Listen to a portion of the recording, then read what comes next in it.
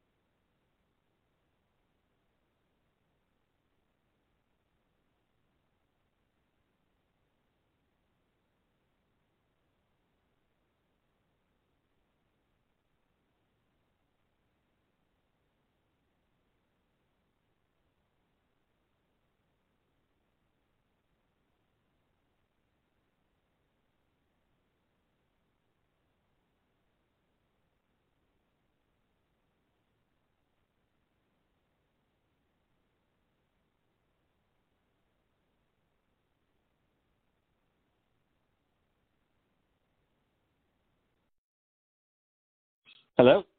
Hello. We're good. We're rolling. Alrighty. Cool. So where are you right now? Just out of curiosity. Right now, I'm in Michigan. Michigan. We're Okay. are we in Pontiac? We're Waterford, Michigan, so we're close to Pontiac. Gotcha. And where are you based? Right now, I'm based out of Albuquerque. Oh, cool. Okay. Yeah. Doing some summer traveling. Yeah. So I've been there for a few years. Was in Florida for a long time before then. So a lot of the work that I did with Joe happened while I was in Florida. Cool. Well, that's what we want to talk to you about today. We met Joe through just to give you some context. We had read about Ong's Hat through his motto article, and it reminded us a lot about our own story, piecing together a podcast about 2 years ago that blended fact and fiction and received a somewhat polarizing response. And you say you have heard it, Emerson? I have heard it, and I mean it's the kind of thing that gets my attention anyway, because I like different ways of telling a story. So like, you might find yourself experiencing it more than being told it. And that's pretty much what you did with that. Cool. Well, thanks. It's but I know that when we read Joe's story, we just wanted to sort of connect artist to artist with him and just kind of talk things through, and we hit it off, and then decided to embark on a podcast project, which is very much in the preliminary stages now of that focuses on the Ong's Hat legend. So we're just really trying to kind of do as many interviews with folks who are connected with it, and and then sort of figure out how to best tell the story. But before that, we just need the necessary information, and want to hear from everyone involved what their own experience was, and that will sort of help us construct something cool. Excellent. Yeah, I mean my roles were several, and it sort of stretched over several years. Yeah. So cool. It was a very, very cool process. Awesome. Yeah, we'd love to kind of ask you about definitely about all that. I guess as maybe a starting point here, just and I know that this gets into like a lot of the details, and but I think it would just help us if you could sort of tell us what you recall about the legend itself of Ong's Hat, and the story there, and sort of the different parts of it. We heard from Joe, and then we've read articles here and there, and again, I know it can get pretty deep and complex, but it can. I mean, my first contact with it was decades ago, back in the 90s, when I was doing a lot of artwork and writing for zines. So this was sort of around sort of Temple of Psychic Youth kind of area, the whole 23 fixation and all that. I got actually sent a Xerox copy of the Incunabula paper. And at that time, I used to get all kinds of stuff. You know, we talk about high weirdness through the mail. I mean, that was really the prime time for that. And around the same time, I got an invite to one of the earliest Burning Mans, and I thought it was just another thing. Like, oh yeah, sure, let me go out to the desert where I don't know anybody and see what happens. But and it took me maybe a couple of readings. I wasn't sure why I kept coming back to it. It's like I realized there was a story being told through the entries in the catalog, and that was pretty interesting. I liked the parallel universes thing, because I was very into Robert Anton Wilson at the time, and you know, sort of chaos magic people working with that concept, like occupying consciously two different universes at the same time. Right. Cool. And I also remember, and I didn't know Joe yet, and I remember reading, he wrote a piece for Boing Boing about El Centro, and it gave me a similar feeling. Now, this is something in California, so it's sort of this whole cargo cult thing, and I thought I was getting it from several sources. Of course, it was all from Joe, so he was spreading that around. So it kind of, almost anywhere you go, like in Providence, Rhode Island, I remember hearing tell of like these subterranean caverns where strange things were going on. And, you know, you travel around, you find these different things. And so, I mean, first it was reading, you know, and I was living in Boston at the time. So I'd go frequently to Providence, or, you know, I'd go down to New York or New Jersey. And, you know, you'd want to wander around and see what you could find. So you've actually been to the location itself, Onghat? I have not. No, I mean, I tripped around. So, I mean, I heard about the Jersey Devils, and I spent a little time there. I never made it to Onghat. I wasn't sure at that time if it was an actual place. So, I mean, it was later that I found out, and this was, you know, when everybody was getting on the internet, I found out that it's actually a place. If I had known, I would have made a harder effort to go there. But, you know, these sort of narrative games is something that always fascinated me. And sometimes it's almost like Alan Moore's idea of the sort of pool of stories from which every narrative is taken. It's almost like these things sort of find a way to come true, no matter by what means. And sometimes you can feel like something coming true, like it's willing itself to come through to our reality. I don't know if that makes any sense. Mm-hmm. As a follow-up to that, like, so you talk about your fascination with you know, those kinds of narrative games, yeah, and seeking out, you know, the areas where these stories sort of may have emerged from. And so I guess at the time, how conscious were you of the fact, the you know, the fact that it was a game versus trying to suss out what the underlying reality might have been? Was there, I'm just curious, like, at what level were you conscious of that? I wasn't that conscious of it, to be honest with you. It hadn't quite occurred to me like you can make it an art form.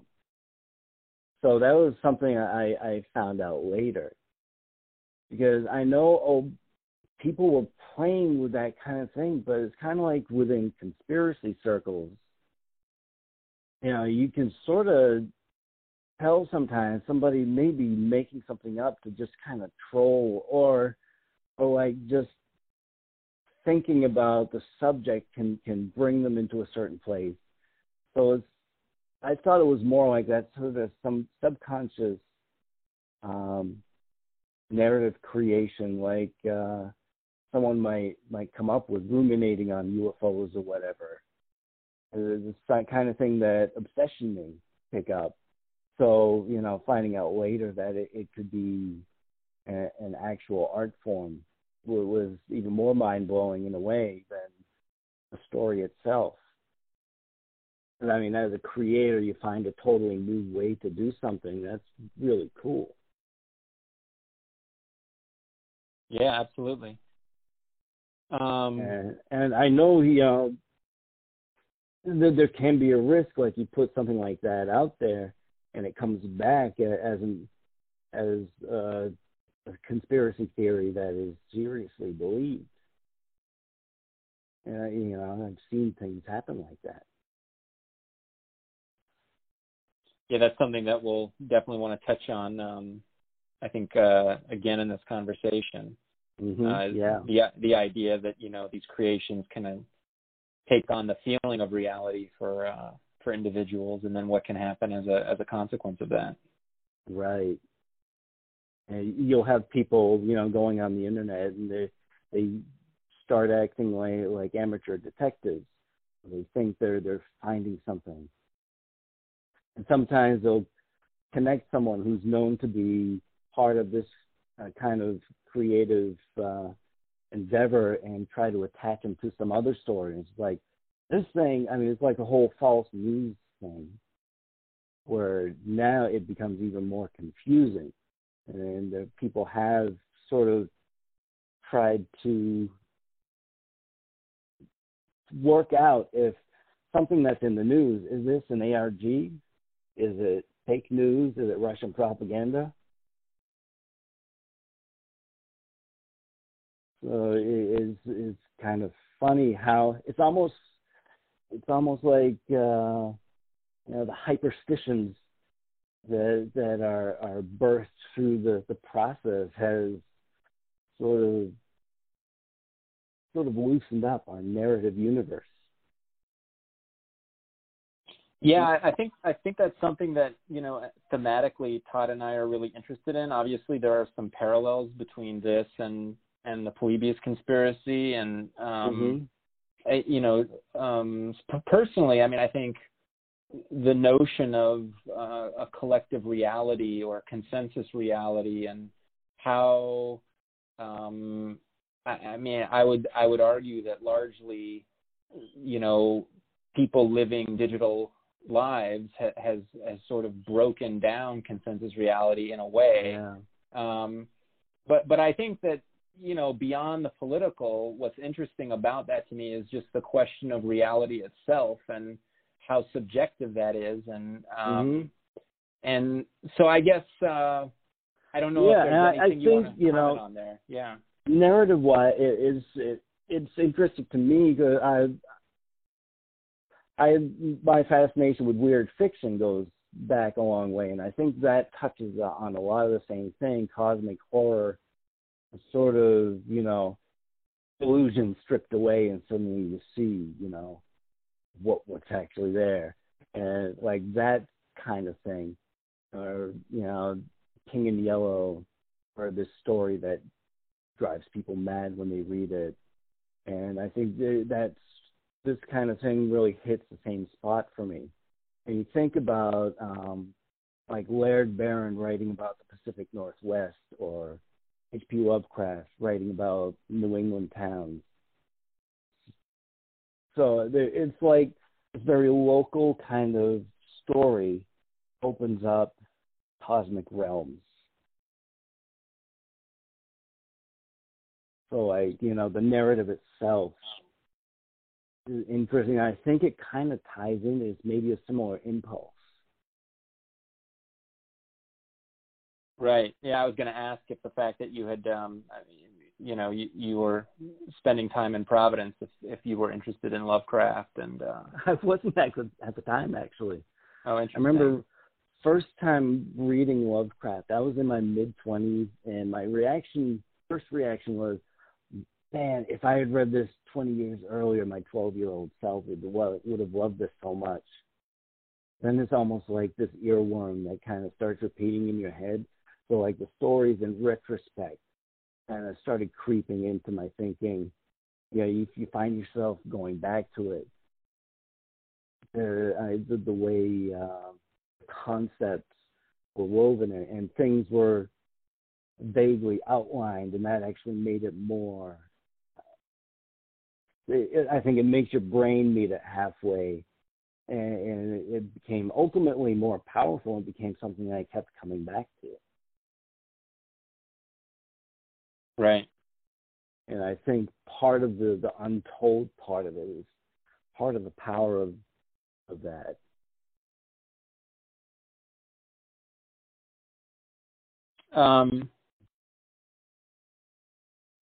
So if it's okay, I'm wondering if actually we can get we'll kind of start speaking more specifically about some of the ways in which you were involved in a legend. Sure. And but maybe first, just so we have it, do you want to give an introduction of yourself? Okay. I'll try to put it in the context for this. Known mainly as P. Emerson Williams. A lot of my career, I've been a musician. I've worked with these themes through Veil of Thorns, which is sort of a melodic, dark project, and Cornzen, which actually uses a lot of esoteric ideas and uses the sort of the idea of a hyperfiction and hyper sigils as part of the process of that. And I've also worked as an illustrator in many magazines and for many publishers over several decades. And that's actually how I first got in contact with Joe, because I was working with David Soborski on his project, Chasing the Wish. So Joe was sort of part of that project, and that's how we got to know each other. And and I realized after a while of working with that, how that actually grew out of Ong's Hat. So it's almost like the catalog says, you know, you are always meant to be here. You know, do not seek us out because we will find you. And so it's a sort of a multimedia career kind of brought me to that inevitable point. And I still, you know, do illustration work for weird fiction magazines, and I've done sort of para-theatrical work with Foolish People in London. So little acting, little sound design, artwork. So in a way, it's a way of scattered expressive interest that can solidify into a single project. And what was fixing the wish? You said what was that? Chasing the Wish. Chasing the Wish. So that okay. that was an alternate reality game. Yep. It's almost like a darker version of Men in Black mythos.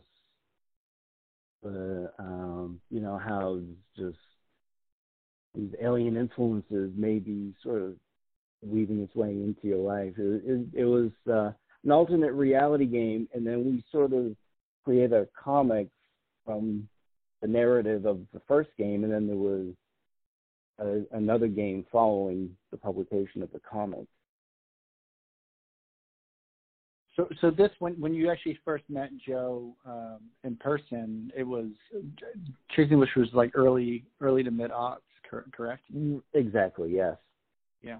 That's did when you I know got to know Joe. And I'd been working with James Curcio for a while, and he was one of the writers on Chasing the Wish. Gotcha. So at the time that you met Joe, did you know, you already knew a little bit about Ong's Hat? You said you had already read some materials. Did you Yes. Did you piece it together, like, oh, this is the same guy, or did you know right away, or was that how he was introduced to you? I recognized his name from the article the piece he wrote for Boing Boing. This was back in the 90s. And, you know, we sort of an internal chat system that we used, and we were sending files and chatting and stuff. And I realized, sort of who he was at that point. And it was really after that I came to realize a greater extent of that project of Ong's Hat. And I started learning more about what an alternate reality game was. So, it was just through making connections and chasing things that creatively interested me that kind of brought me to that. And, and that is when I realized who he was and exactly how ingenious and how extensive that project was. So once you realized that, how did then you become a collaborator? Well,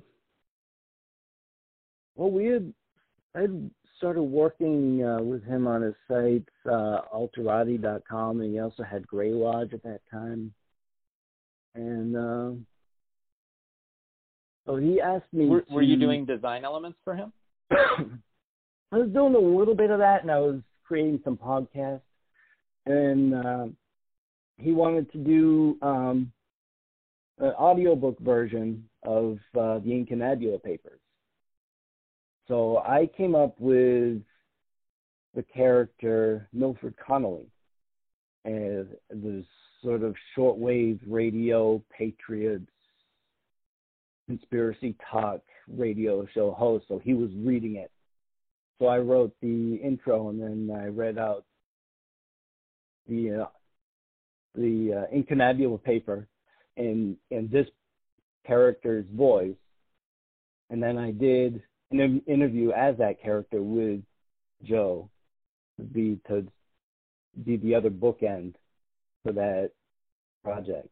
We did the same with El Centro as well.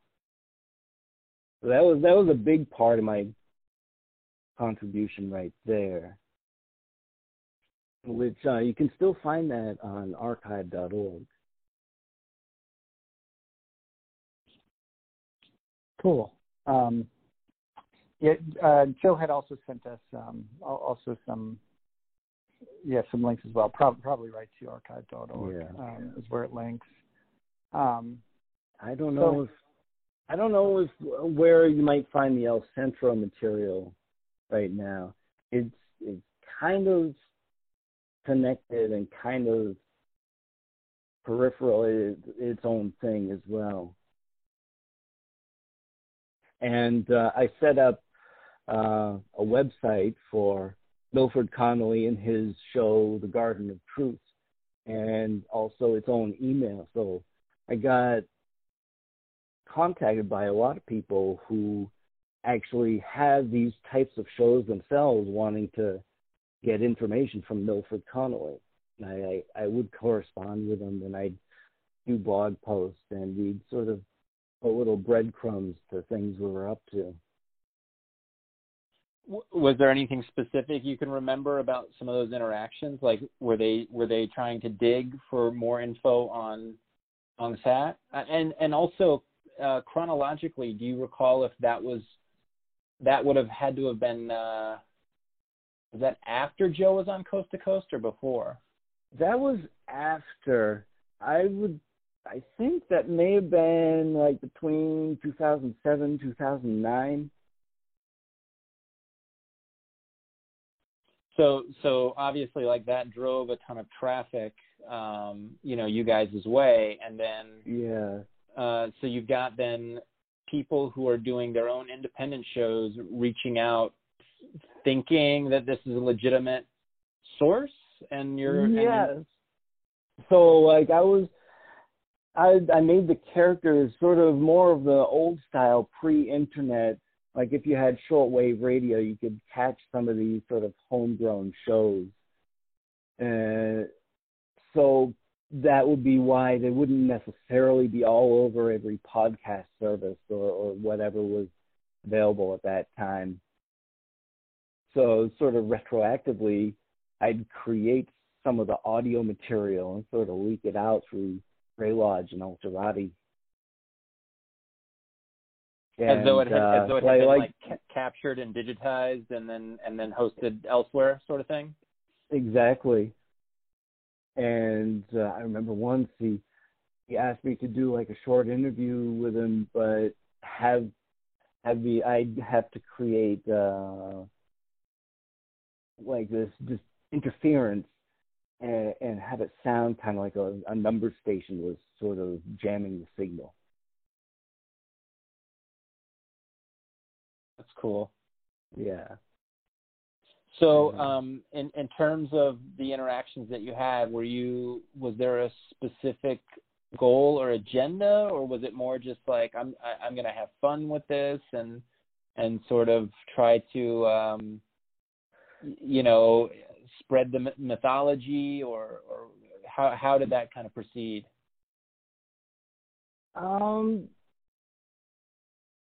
Joe seemed to have a little bit of a master plan, but I think the method was like is like a jazz improvisation. Well, let's start, playing some of these melodies and see where this leads us. So we're kind of letting this sort of develop on its own, and it kind of grew here and there.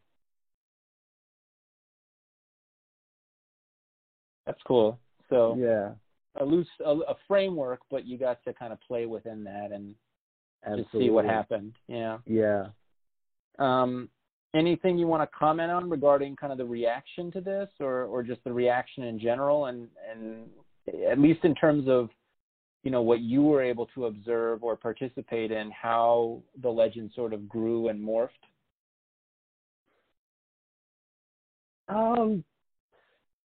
Yeah, I've been thinking about that lately. I mean, I've been sort of going back to some earlier things I've been into it, and I mean, I haven't heard a lot of people bring up things like hyperstition in connection with this, but how you can create these narratives, and then suddenly you start seeing aspects that you think you made up coming back at you from a different source, and I think we've seen a little bit of that with this. The fact that real people have been involved using their actual names and their very, well-regarded work. And, the concept of, how much of our reality is created by the narratives that we tell ourselves. And, there have been some of the more paranoid reactions, or other people who just aren't sure. I remember Milford Connolly got contacted by Smiles Lewis, who does PSYOP radio out of Texas. It turned out to be just genuinely curious guy, a very nice guy. So, he just wanted to know. And, I didn't do further interviews as Milford Connolly at the time, but, it was interesting to see how when you get the range of reactions, you got some people who are very involved in alternate reality games, and they know this is what they're doing. I think it's those sort of in-between twilight liminal spaces where sometimes you're not even sure yourself. Like, what's this coming back at me? I thought I made that up. And that's not always how it turns out.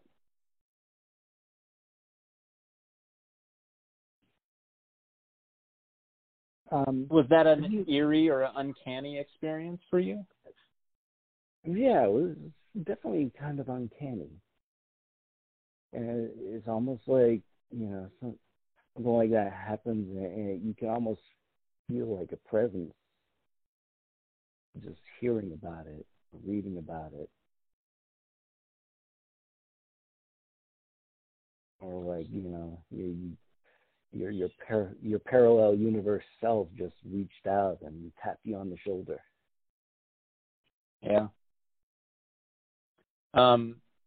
So we were wondering, like, I guess at the time, it sounds as though you were pretty aware of the fandom. And then also, Joe had indicated to us that ultimately it did become sort of a toxic climate as people were sort of hijacking the forums. We're not necessarily looking to focus on that aspect, but I guess, if there's anything you want to add to your awareness of the fandom and how it had grown and certainly anything specific would be interesting. Right. Okay. My experience of the fandom was probably on the whole a little more positive than his, and I think part of that was, to the public face, it wasn't my name attached to it. I mean, I did this in character, so that may have been a little buffering thing, although, one blogger who wrote about a lot of conspiracy stuff did, find my name and figure out that I was Milford Connolly, and he kind of tried to attach Joe and everyone in his circle to another story, which was an actual true story and a tragedy, and not at all connected with any alternate reality games or any creative project anyone had done. And I'm not going to really specify that. That was just kind of a weird thing, like this person comes out of nowhere with, thousands of readers, and people are speculating on Above Top Secret and other forums about this whole thing, and I'm sitting there knowing that we had absolutely nothing to do with this. So that was kind of weird. That did resolve in the end, that we personally with this particular blogger. But it was interesting to see how these things can spiral out of control like that. Yeah. On the flip side, were there any more positive relationships that you formed aside from the podcasters or the who were reaching out? Like, were there other enthusiasts of the legend that you kind of formed a community with, or that ended up collaborating? Oh, yeah. And the aforementioned James Curcio, we've been working together for probably 15 years now. When we first started working together on Chasing the Wish, it's like Smiles Lewis, who hosted his own radio show on anomalous topics, is how he'd put it, is, just someone I'm in contact with, and, he's a really cool person, and just generally the people who get it, tend to be pretty creative and intelligent people themselves. So, my personal experience has been quite good that way. And people I've worked with, in the media part of this, are all people I highly regard and, work with whenever I can.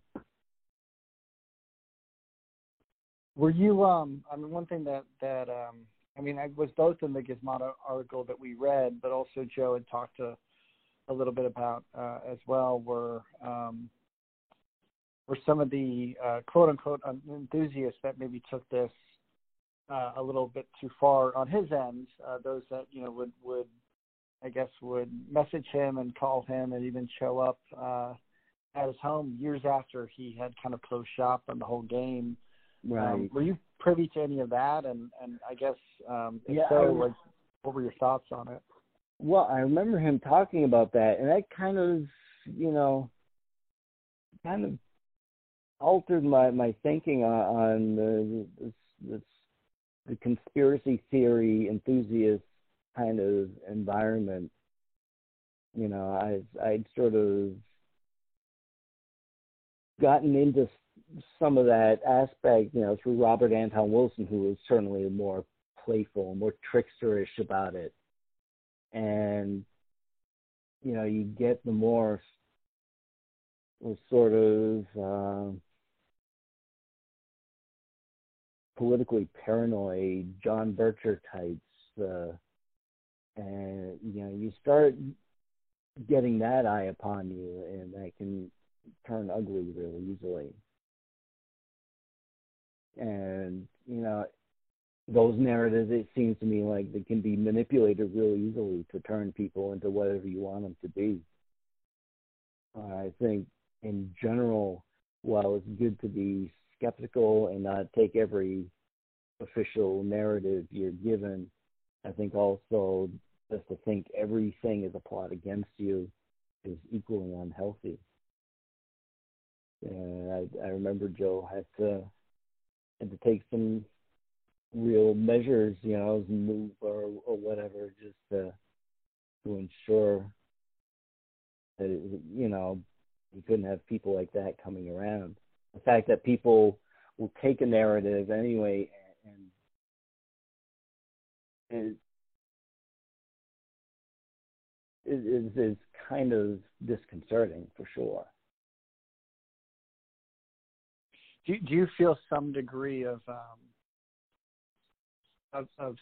I guess of sympathy though for those that and I should say that like both John and I are very much in in Joe's corner with what he's doing and why. Sure.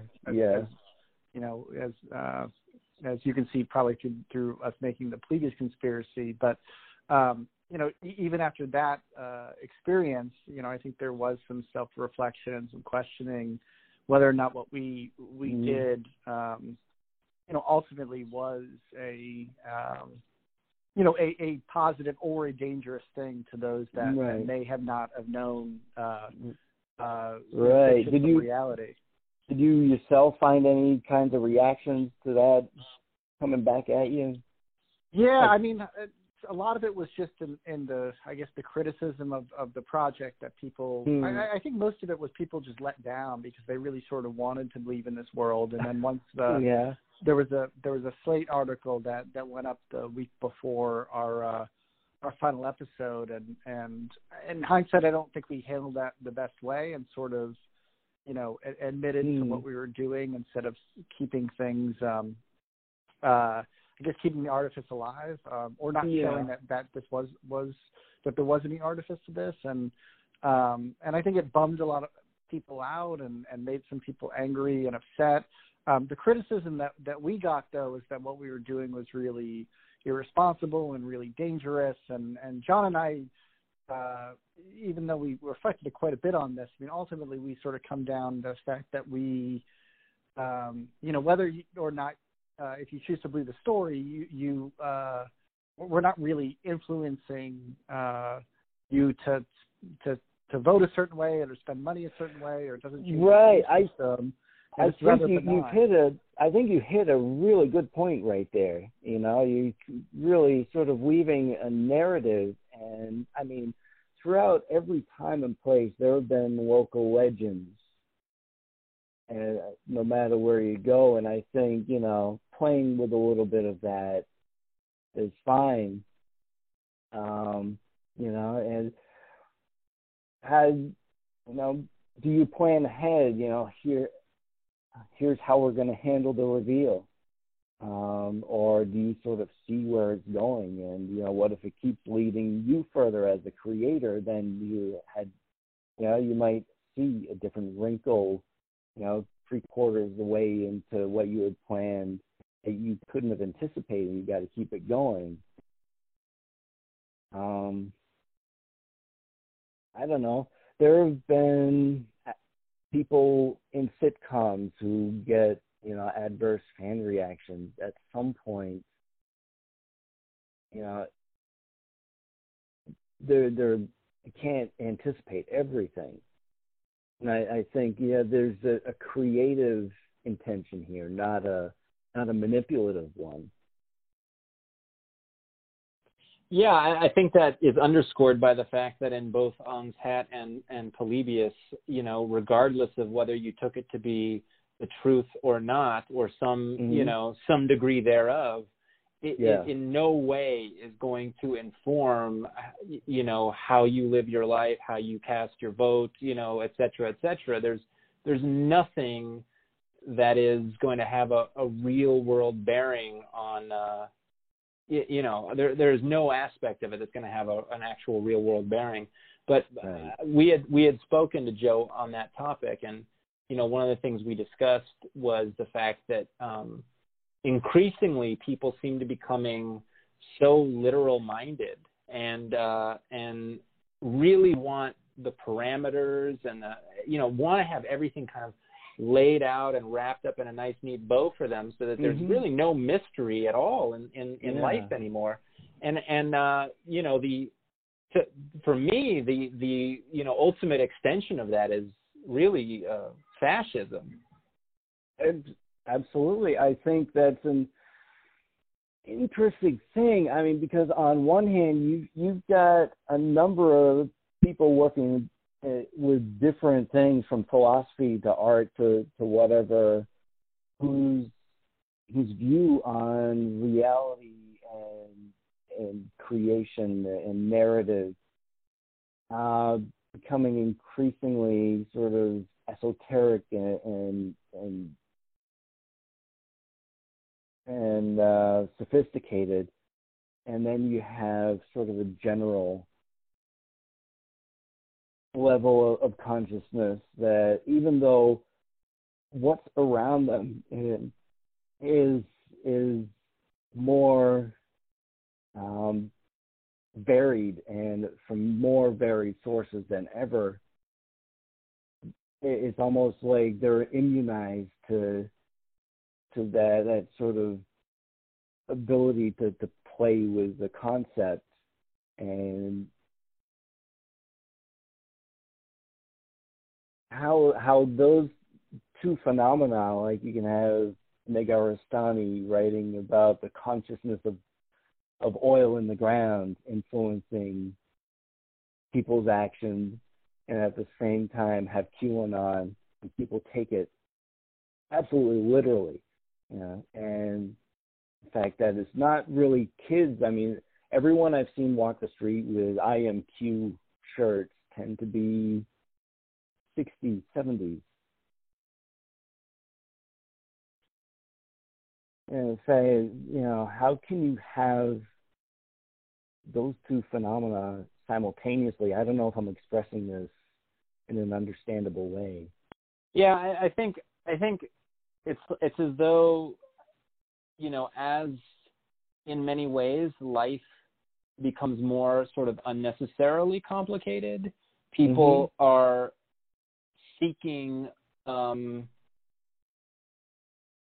to simplify things as much as possible. I don't know any other way to put it than that, right? Yeah, it's like, so maybe they want the explanation.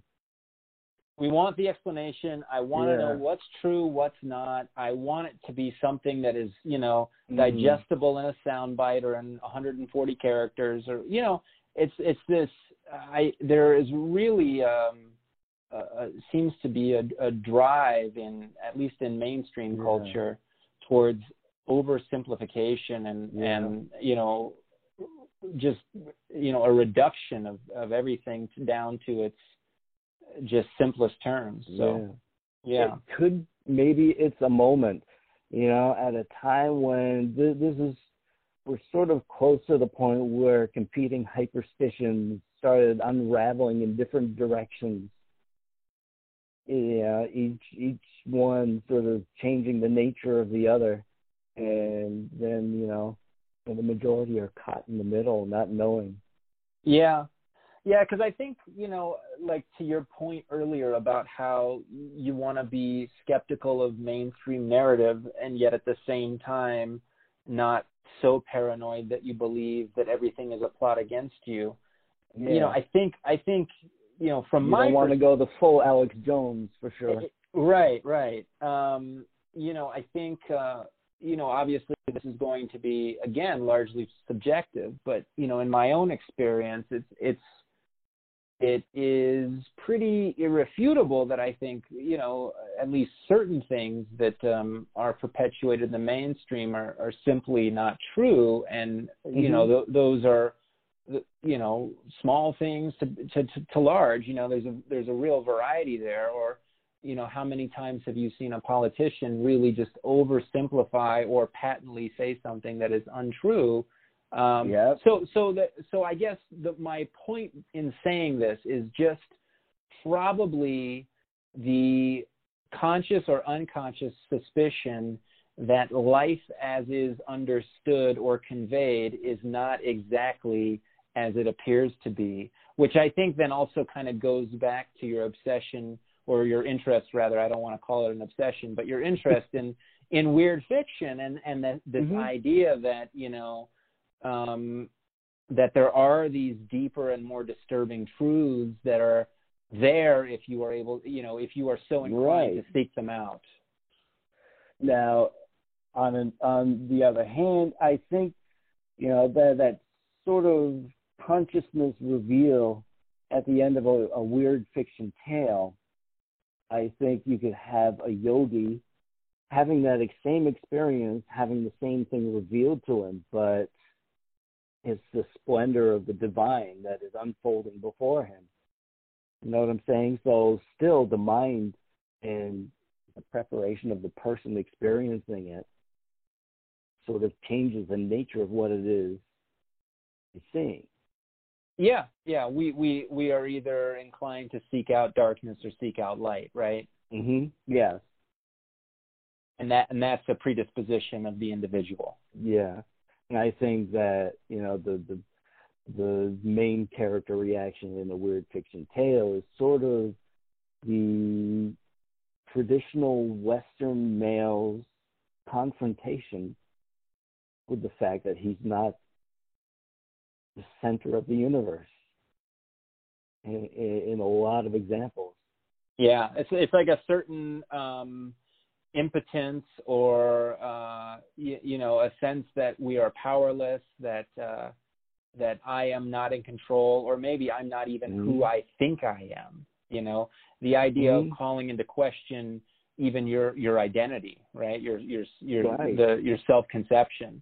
Those are things that, I think it probably the knee-jerk reaction to any of those kinds of revelations would be one of terror, simply because for so many people, it's tied to ego, which is to say we've constructed this idea about ourselves and our place in the world. When that is shattered by some sort of contradiction, how are we able to process that, right? And when the ego is, I think for many people is central, it's very, very difficult for them to confront and resolve anything that runs counter to their idea of, reality. Yeah. And that's one thing that I thought about, seeing the parallel, the dimensional travel aspect of the Ong's Hat legend is like, okay, you go to another world that is pristine and has no humans, but it's otherwise exactly the same as Earth. Are you discovering who you are in this world with nobody seeing you? What do they do there? Why are they doing anything different? If they are that rock solid persona that they perceive themselves to be. Yeah, right. I think it would be interesting to kind of also talk about some of those specific aspects of the story and how they resonated with you, or what you thought might have been inspired by actual events. But yeah, I think that's interesting too, because on the one hand, as you said, it could be this ideal, we're returning to this ideal primitive Earth, that hasn't been spoiled by humanity. But then, of course, are things kind of just doomed to repeat themselves, right? Right. So, as far as what you recall about Ongshat, at least, like, you know, anything. I mean, I know like there were things asserted about Pine Barrens in that region, that there was in fact kind of a real nuclear incident or military incident that happened there. I mean, as far as what you know, are you able to distinguish fact from fiction there, or can you kind of talk about some of those aspects of it? Yeah, I mean, I don't know really exactly what specifically may have been there. I mean, and I remember at the time I was sort of mixing out, so what's the Montauk Project? Well, what's part of Ongshat? Because it seemed like, you know, I guess because of the university and the scientists who lived in that area, you know, just were people from Project Paperclip there. And, you know, I know those guys working on a lot of similar ideas. And that's why they were brought to the U.S. after the war. I don't know. On my part, it would be pure speculation, and I sort of felt that way at the time. Like, would you say that it's not outside the realm of possibility that some of these things might have been developed, or are you pretty skeptical? And I know it's pure speculation. Yeah, it is. It may or may not be pure speculation, but the fact that some basis of it is meditation and hitting a vibration and moving. I don't know. Have you ever sort of been in a quiet moment and sort of felt thoughts in your own voice, but from a different light, and it may be parallel? I'd say it's entirely possible. You know, it depends on what you make of the multi-universe theory. And, you know, the infinite ways it can branch off due to your choices. And all the different points of observation. Yeah. And I mean, why wouldn't a physicist want to try to, in a practical way, research that?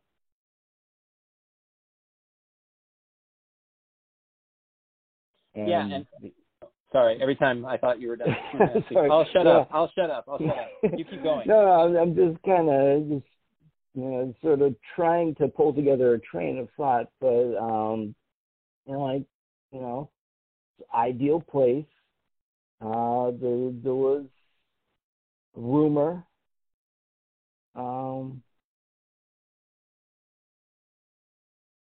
I wouldn't put it outside the realm of possibility.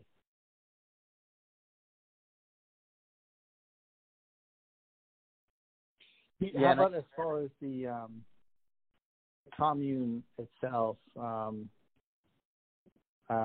guess I shouldn't even call it a commune, but with the Institute of Chaos Studies and with the more science, like that collective, I guess, is. Yeah. Do you think that, in your opinion, there's validity there, that there was actually a group that was? I know at the time. I know at the time there were a lot of people thinking along similar lines and sort of creating groups around that, and I could see that being a good spot to pull people together for that. You know, some place isolated and maybe with its own energies. And there was a lot of that. I think of you know, the IoT in the UK was more of a sort of magical approach. And it seems like the further the science is followed, the closer it gets. It sounds almost like the Vedas. explaining the origins of the universe and the cycle that it's going to go through. Sure. So would you say for you, as far as just the validity to all of this, I mean, were you? I mean, is it fair to say you were less concerned about finding the truth and more just satisfied to live and play within this world that was created or passed down, or however people originally found it? I was kind of interested in developing the tech, actually, just as sort of a part of my own practice.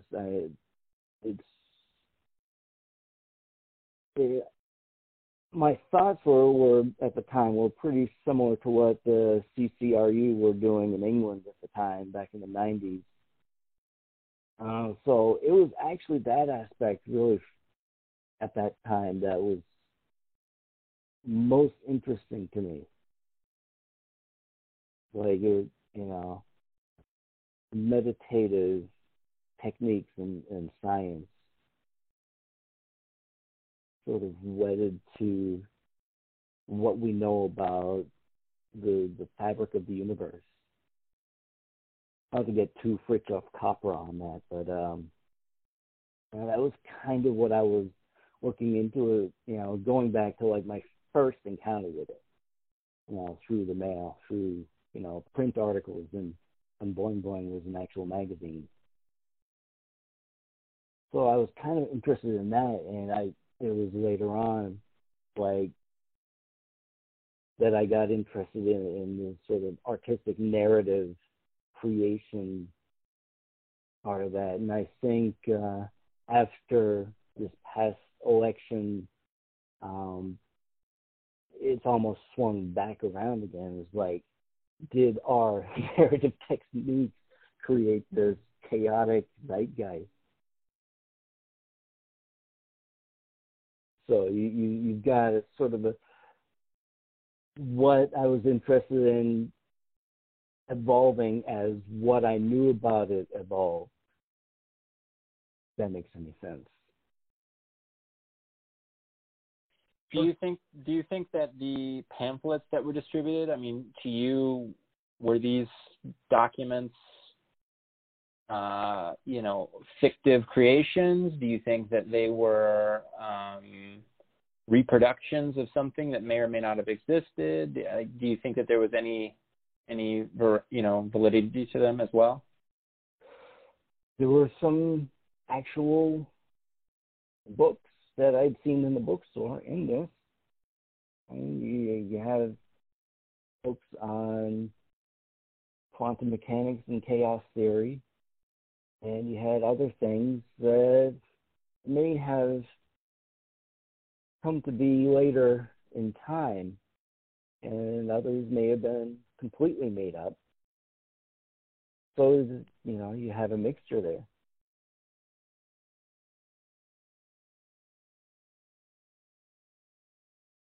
And then, were there any things, like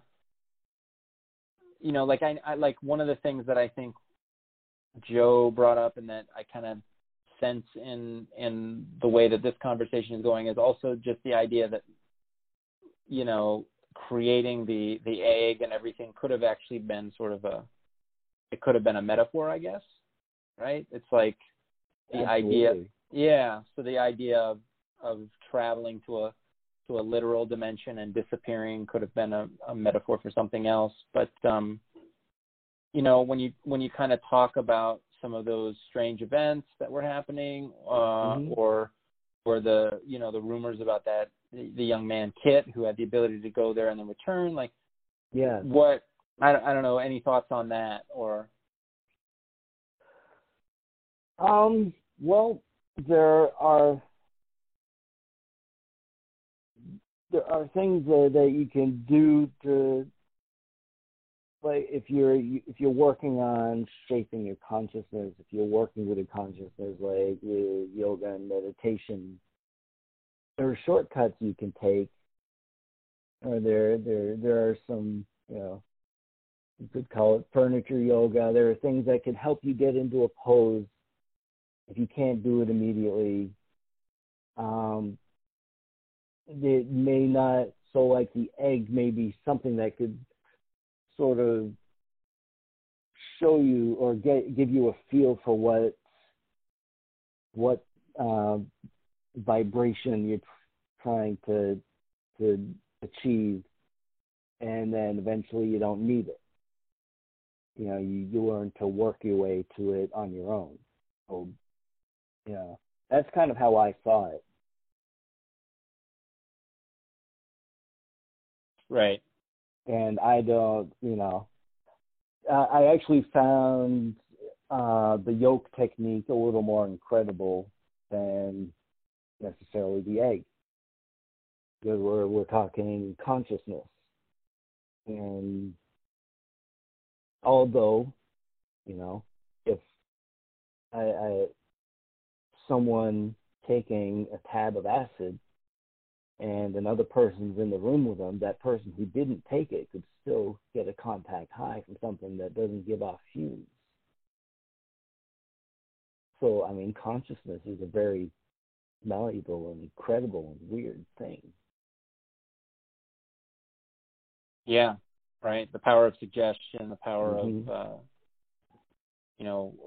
what's the, I forget what it is. It's the theory with the monkey that it's like you teach one monkey or a second monkey learn something, and then it's the 100th monkey. When you get to the 100th monkey, suddenly all of them know it. Yeah, it's the quantum field. Like, you know, all the monkeys in the world know it. Yeah, I think it's something that's been observed. It was possible. So, yeah, I just talked myself out of the skepticism about the yoke technique. I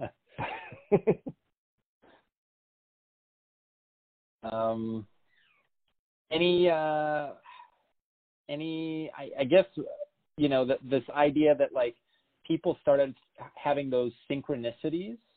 And I think Joe also told us one about like a bizarre dream he had about a house, and you know, that these strange synchronicities would start happening to people as they were engaging in this. And I think that kind of connects to this idea of, you know, consciousness and getting a contact high. And, you know, I don't know, anything you want to, did you have any of those synchronicities happen to you? Do you know of any of those stories that you'd want to relate?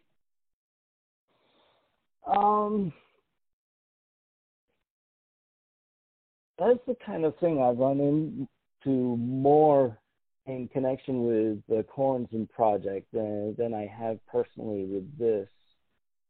I do find, you know, whatever I'm working on or anything, you know, it will come into my dreams, and often I see people I've only seen in dreams years later, you know, never having seen them anywhere before.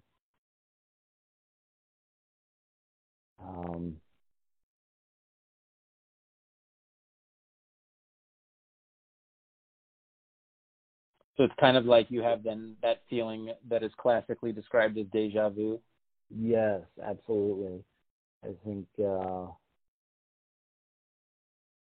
know, like the world as it is now is sort of something I had dreams about in the 70s and 80s, something that I wrote about obliquely in lyrics and in projects in the 90s and aughts, and now I'm kind of seeing it. You know, you could wonder, you know, did I bring this on? Or well, did I have a part in it? Or did I just see patterns of things the way a sailor might see, you know, a red sky at night and know that it's going to be storming the following day? Some of that could be just some kind of intuition by observing things that your conscious mind may not even notice. Some deeper part of your consciousness will digest it and give it back to you in imagery or sound or its feelings.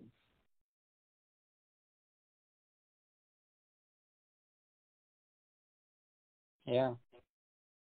And I think you can play with that, like the 23 Enigma, but, do that with corns, and people start coming to me and telling me they're seeing 333 everywhere they go.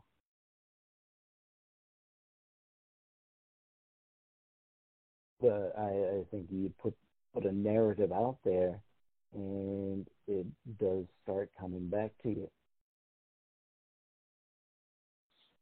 Yeah, I mean, I guess it's a call to the others, and so maybe trying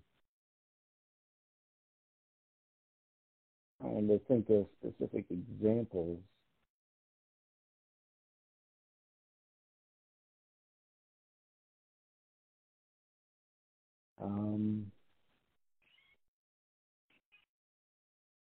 I think it's interesting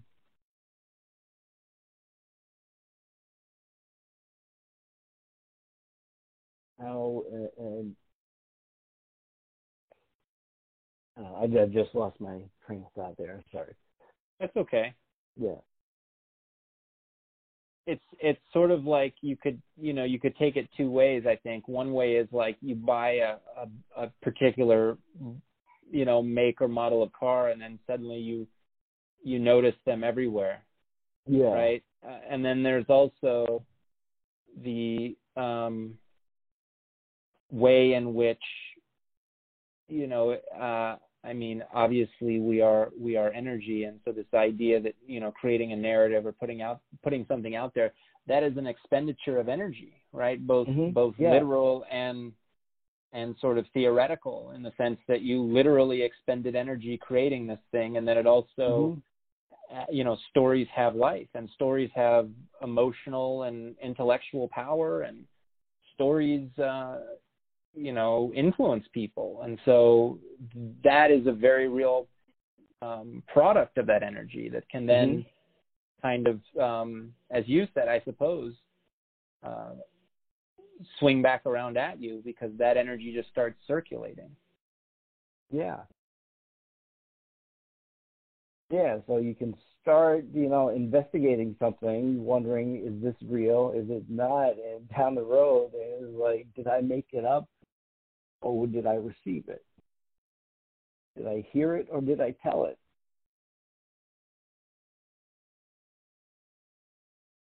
Do you think that's startling or frightening at all, or do you think it's kind of more beautiful? I think more the latter. I mean, maybe because the people coming back at me with things are people who have created something I found interesting. So it's sort of that creative impulse goes out, and then it comes back. You get something reflected back on you.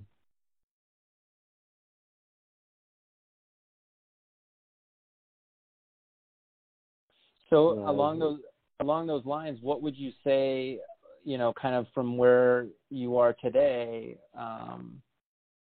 is kind of the legacy of the project that you guys created, and also it's just sort of interesting, and Joe observed this as well, that it just kind of seems like the thing that keeps coming back around. There's always this kind of maybe a period where things grow fallow for a while, but then there's renewed interest. As this kind of recent spate of articles, and he was on a couple podcasts, and right. So I guess that's sort of the question is, your feelings about the legacy, and then also its endurance over time. Well, I mean, obviously, it is something that has some sort of holding power on people, because new people come along all the time and gets their attention. And I think that says a lot about its legacy, and I think in different ways media has changed. I think some of it has got to be attributed to that project. and just the way we tell stories, the types of stories that are told. So I think that goes to that a lot. And I think in any endeavor, for the second part of that, you do go in cycles. You sort of build up a head of steam, so to speak. These ideas start coming, and each idea builds on the one that came before it.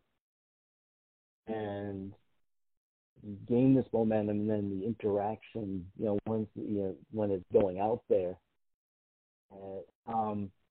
So that builds up. It can't just keep growing and growing. In a way, those more fallow periods, something fermenting, possibly. So you gotta kind of leave it alone for a little bit. And sometimes, you wonder if this is a thing that's just kind of grabbed onto your life and is driving you. You have all kinds of ideas as a creative person. You put it together, you put all your best effort into it, and you put it out there. You do 100 things like that, but there'll be that one that keeps coming back to you. You wouldn't necessarily know it when you started that one. But that's going to be the one. That's going to be the one. If people remember your name, they're going to remember that. So it's almost like this thing is its own life form, and it has chosen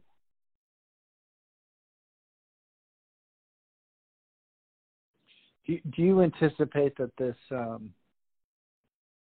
the story will endure? I mean, I know that Joe has come and gone and come back around again for trying to both I guess tell the story and then share the story, and at times he's wanted to just kind of remove himself altogether. Mm-hmm. And I'm just curious what this sort of looks like. I don't know, 20, 30 years down the line, 50 years down the line, who knows what life will be like at that point. But yeah. I know that as a project, it probably has legs because it's known more or less as the first ARG. But as a legend and as a story, I mean, do you feel that this is something that has the potential to be passed down? I think it's through generations, or be adopted by others and then passed down, or? Yeah, I think it really taps into something. I don't know. Do you have a different stage of primordial? It's almost like it's almost like a new archetype. There's a vibe to it. There's something uncanny. It's hard to explain why. People have come up with all kinds of ideas and projects and ways to tell things. And there's something uncanny about Ong's Hat in particular. That, I don't know, it's like it will be going along, and then one of its tendrils will sort of reach its way into another part of your brain where it hadn't been before. I think as far as that, as an experience, as someone who encounters it, and it's kind of designed that way,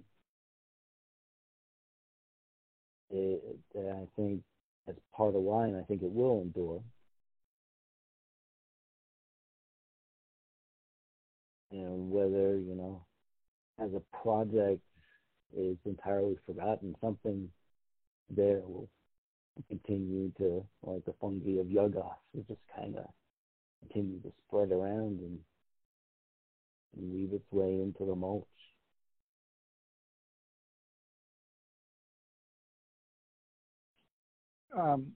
Curious if this might seem a little bit of a random question, mm-hmm. But Joe informed us of a guy named Cameron mm-hmm. that that has some relation to the Angsat legend. Do you know? He asserts that it was his story that Joe has actually taken and essentially co-opted. Yeah. I don't know. Well, maybe random. I had a dream the other night that I was Cameron. It was kind of interesting. Yeah. I will admit I've heard the name. Has anyone contacted you? No, no one has contacted us. We've been trying to find him. Yeah. Okay. Yeah. I don't know if I can help you there.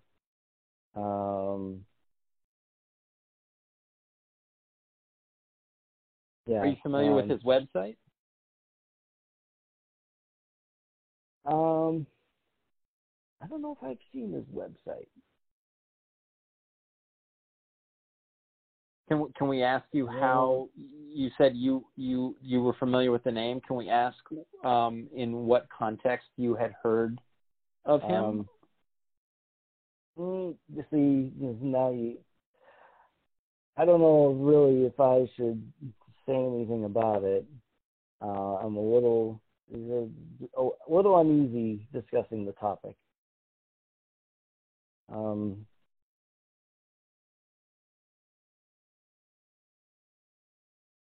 When you said you had a dream that you were Cameron, is there anything you can elaborate on there?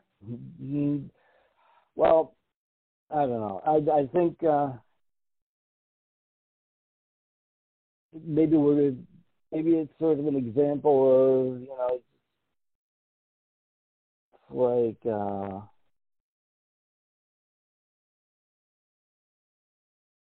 characters can invade or represent something else. I don't know.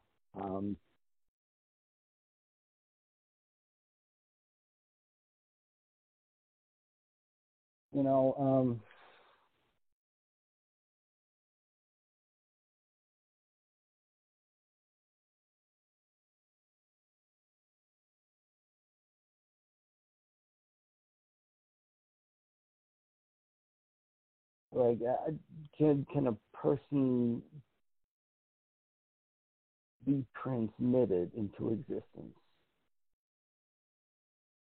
It's kind of a question that comes up when I think of Cameron. I'm wondering,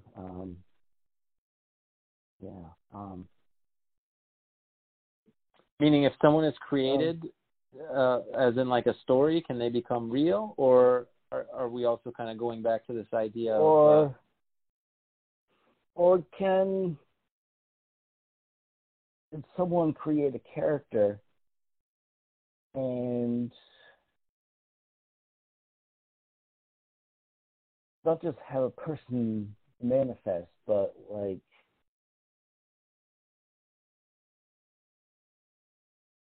can an aspect of you become that person?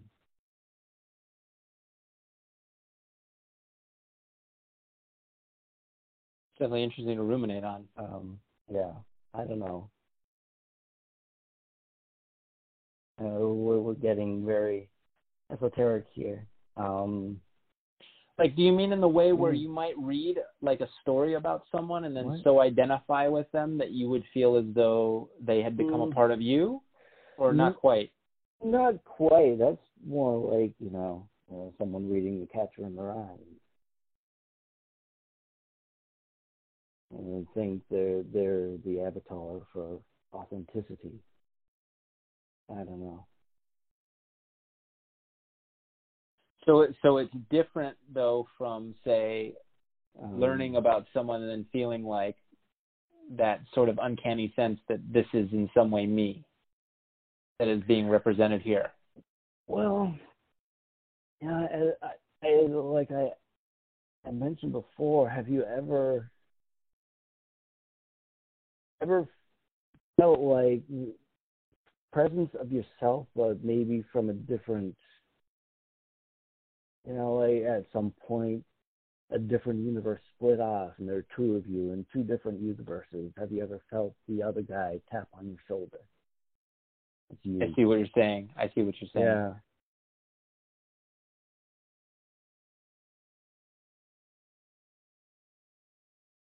Yeah, that's interesting.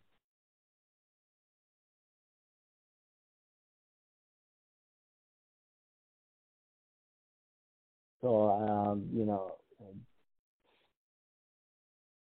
yeah, so if you can hunt down Cameron, you could really ask him more of this stuff.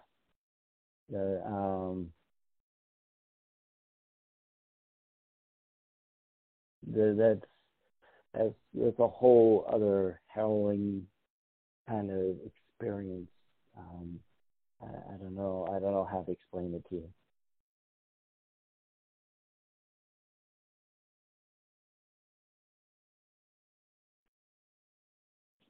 Well, thank you for trying. We appreciate that. Todd, did you have any other questions? No, I feel we covered a lot here. And just to give you guys some understanding of what comes next. I mean, this is really right now we're very much in the preliminary stages and just really talking to as many people as we can and trying to gather as much information about the Ong's Hat story as we can. Our goal, which may completely shift, would be to try to finish something in the fall. We're still hopeful that something like that may happen, although if we kind of find ourselves way too deep in this narrative and feel that it's going to take more time, then it may possibly push back into 2020 sometime. But we're quite enthusiastic about this, and at the moment have enough bandwidth that we think that getting this done in a matter of months, not years, seems doable.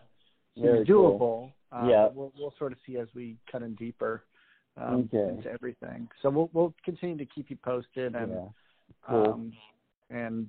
so I see you veered into liminal there at the end. I wasn't sure how much to give away there. No, I mean that's great. I mean, it's something that we're trying to kind of work and infuse into this into the podcast and make it a complimentary piece and very cool. But we don't know quite what the direction is, but it's.